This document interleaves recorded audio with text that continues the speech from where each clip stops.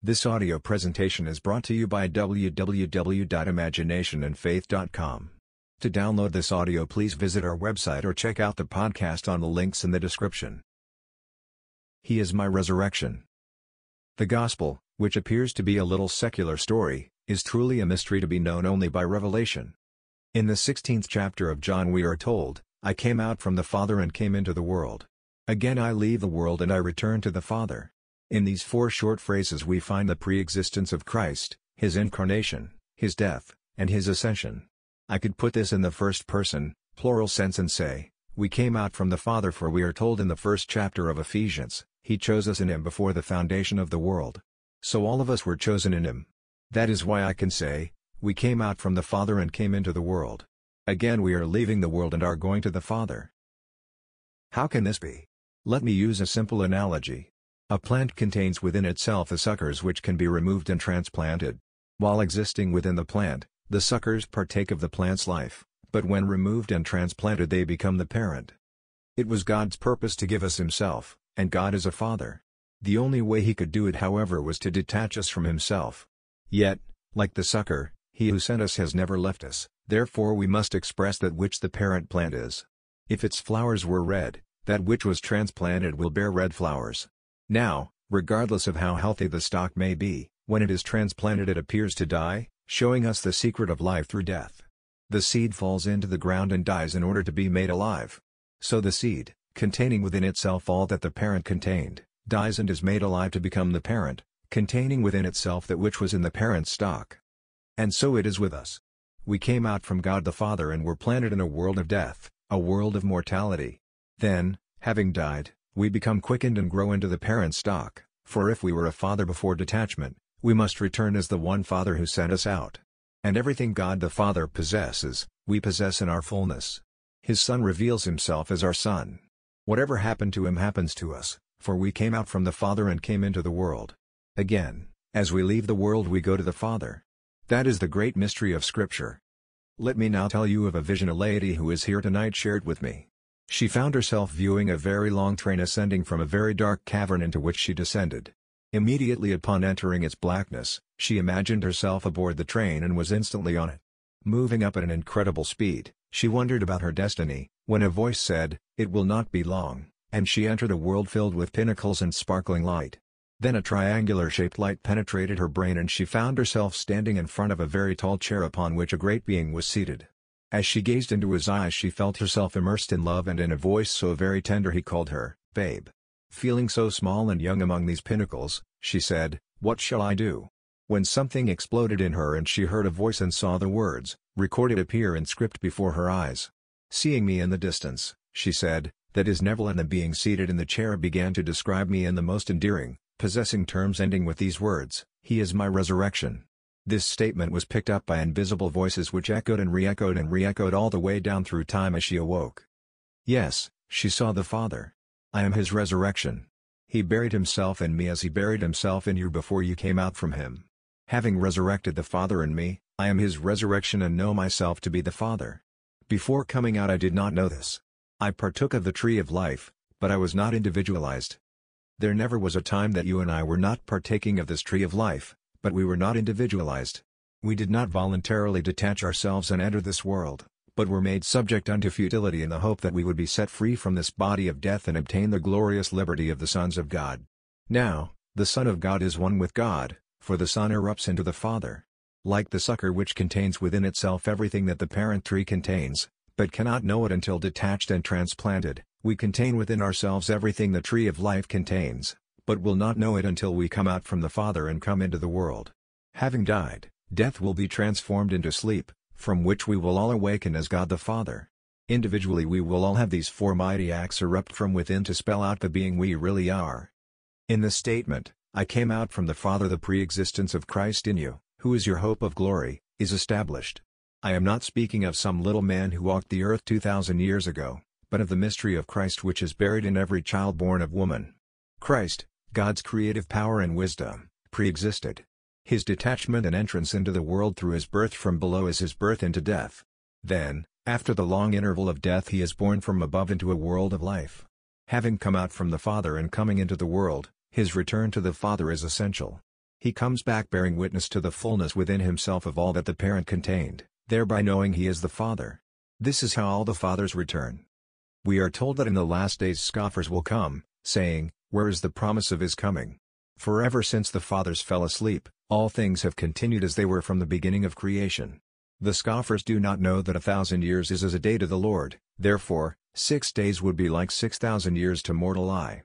As he promised, you will return on time, not a moment before or after. Your return begins through the impregnation by one who has awakened. He does not arbitrarily choose his offsprings, sick. They are called by the depth of his own being. But he is spiritually born to play the part of siring that section of time to which he belongs, a role he did not choose but was born to play. Now let me tell you of another vision. This lady said, while standing at attention in a military drill, "Marta and I were called to the front where you, Neville, dressed in a long black robe, presented us each with a black umbrella, which was opened and raised over our heads. Then you spoke profound words of eternal wisdom." Suddenly the scene changed and Marta and I, still with the umbrellas over our heads, are standing in a room, when I said to Marta, "Did you understand what he said?" And she answered, "No." Dorothy Dix then entered the room and said, "I will explain it to you." I was so surprised with that remark that I awoke. The symbolism in this vision was perfect, a black robe and black umbrellas. In symbolism, black is the incomprehensible divine silence, eternity. In the Song of Solomon, the bride speaks, saying, "I am black." The word translated black should be the blackest of black. In Hebrew there are no superlatives or comparative. To emphasize the comparative, a word must be repeated, as black black. To make it superlative, the word must be repeated 3 times, such as holy, holy, holy, as there is no way to say holiest in Hebrew. The word black spoken by the bride should be repeated to the nth degree. "I am black, but comely, O daughters of Jerusalem, black like the curtains of Solomon." Here, black is the incomprehensible mystery, and in her dream she did not understand it.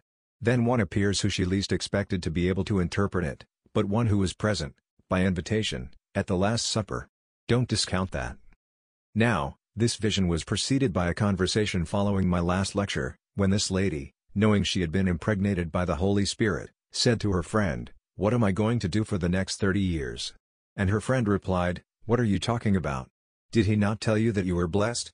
What's 30 years when you have been waiting throughout eternity to reach this point in time? How can you be concerned, when you know that in just 30 years you will depart this world and enter an entirely different age?" That conversation prompted the vision which she did not understand, because I was dressed in black as I revealed the mystery of mysteries. I am black, but comely, O daughters of Jerusalem, black as the curtains of Solomon. This is the blackest of black, containing divine silence, eternity, and an incomprehensible secret which Dorothy knew, but don't forget, Dorothy was present by invitation to the Last Supper. Another lady who is here tonight shared this experience with me, saying, "In my dream I was talking to 2 people, when one looked at me and said, 'How far is it?' To which I replied, 'It is only 30 minutes away,' and awoke." This lady has conceived of the Holy Spirit and is now waiting, not minutes, miles, or hours, but 30 years for the child to be born. Again I will say, what does it matter? She told me that all through her life she has never wanted things and knows that is why she has never accumulated worldly possessions. Hers has been a questing mind, always seeking, always searching for the cause of life. May I tell her that at this moment she is richer than the richest man in the world, for she has been selected to receive the imprint, receive the gift of God Himself. We came out from the Father, containing within ourselves the ovum, all that is necessary to become the Father. Walking through the centuries we have carried our egg, awaiting that moment in time when the egg is fertilized. One who is a son of God by nature, having been born for that purpose, will be used in that capacity so that others may become sons of God by grace. It is all supernaturally done. Some remember when the union took place, but it is not experienced on this level at all. In the meanwhile, don't neglect the law of God, which is, an assumption will harden into fact. If an assumption creates its own reality, then there is no such thing as fiction. I may forget what I assumed today, and when it appears I may not recognize my own harvest, but it could not enter my world had I not brought it in by an imaginal act. Tonight some unknown author is writing a story in order to pay the rent. The story may not sell, but for a moment he will lose himself in its creation, and when his story comes to pass in the tomorrows, those whose lives will be touched will not recognize his harvest. Tonight the movie, A Night to Remember, will be shown on television. Although the movie was recently made, it is based upon the sinking of the Titanic in 1912, which duplicated a book called Futility, Written in 1898. In the novel, a ship filled with the rich and complacent was on its maiden voyage, when it sank on an iceberg in the Atlantic. 14 years later the White Star Line built a duplicate of the imaginary ship described in the book, filled it with the rich and complacent, where it sank on its maiden voyage on an iceberg in the Atlantic. And people say there is fiction? No, there is no fiction. There is not a moment in time when imagination is not acting, causing the events of the world. You may not remember your thoughts and deny you have anything to do with what you are reaping, but you can only harvest what you plant. Kennedy's death was a violent action, but I am told that the Kennedys had apparently felt they were destined to lose their sons this way. As a family they entertained this sense of martyrdom, this sense of violence which caused it to come to pass. There are no accidents. As a man sows, he reaps. You are free as the wind to imagine anything, but you must be willing to pay the price, for you will reap the results. Imagining yourself to be a good author, you can write a horrible story of hate and violence and reap the results, for the hate you write about goes out and brings the violence back into your own being. A friend recently told me that when he was about 9 years old he received a Ouija board. One day he asked the board, "Who am I?" and it spelled out the word Christ. Believing the board completely, he thought he was Jesus reincarnated, but when he told his minister, who was of the High Church of the Episcopal world, he was immediately educated out of what they called neurotic sin.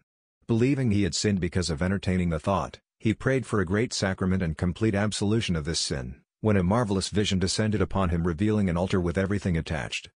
These so-called wise people, who go around with their long robes and conduct a service in Latin which no one understands, should read Scripture.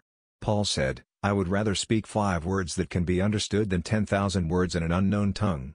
If you want to speak Latin, go to the Vatican, but don't come here where very few people understand one word outside of English, and even that poorly, and speak in an unknown tongue. Speak the tongue in which you were born that you may be understood, or be silent. This lad was educated out of his belief when he should have continued in it, as Christ in him is his hope of glory. Scripture urges you to examine yourself, to test yourself and see if Jesus Christ is now in you. And if all things are made by him and without him is not a thing made that is made, who is he? I'll tell you who he is. He is your own wonderful human imagination. How do I know this to be true? By imagining a state, remaining faithful to it and watching it come to pass in my world. Believing that God makes all things, I made my desired state alive and can now trace its maker back to my imagination. Now I know that man is all imagination, and God is man and exists in us and we in him. The eternal body of man is the imagination, and that is Jesus, the divine body of which we are his members. I know this because if he makes all things and I imagine, remain faithful to my imaginal state, and it happens. I have found him, not as someone divorced from me, but as my own wonderful human imagination. So that little planchette, moved by this lad's own unconscious motion, revealed his true identity, yet the so-called wise man called it neurotic sin. I know exactly what he went through, for I was raised in the low church of the Episcopal world and my mother used to tell me that the priests were the wisest men in the world. I believed her until I became a man and the visions began to appear within me. Then I realized how very stupid they really are. Throughout the centuries they have fooled the people into believing they are so wise because they can speak a little phrase in Latin. But when you ask them to explain the verse I spoke of tonight, "I came out from the Father and came into the world, again I am leaving the world and going to the Father," they give you only the literal meaning and say that a glorious being came out from the Father. Where? You ask, and they reply, "Don't ask questions, my son." He came out in what way? Out of our Holy Blessed Mother. In what manner did he do it?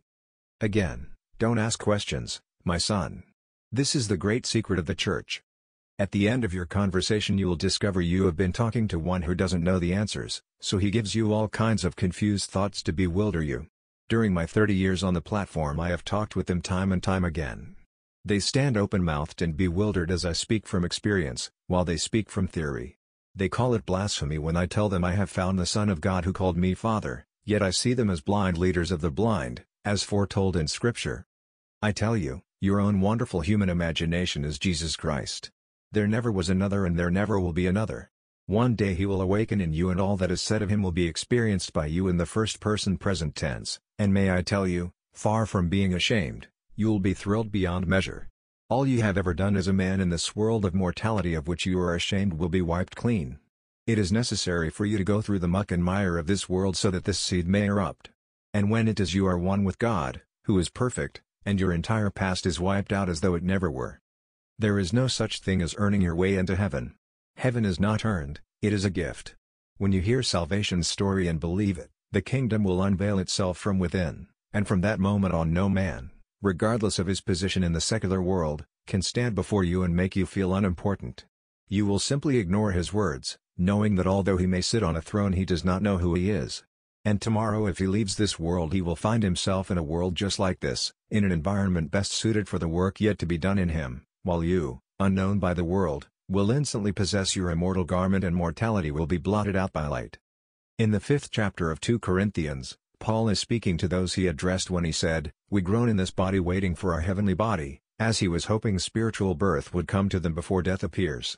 Death here in the 28th year would leave you still unclothed in a spiritual sense, as you would still have 2 more years to go to be clothed with immortality.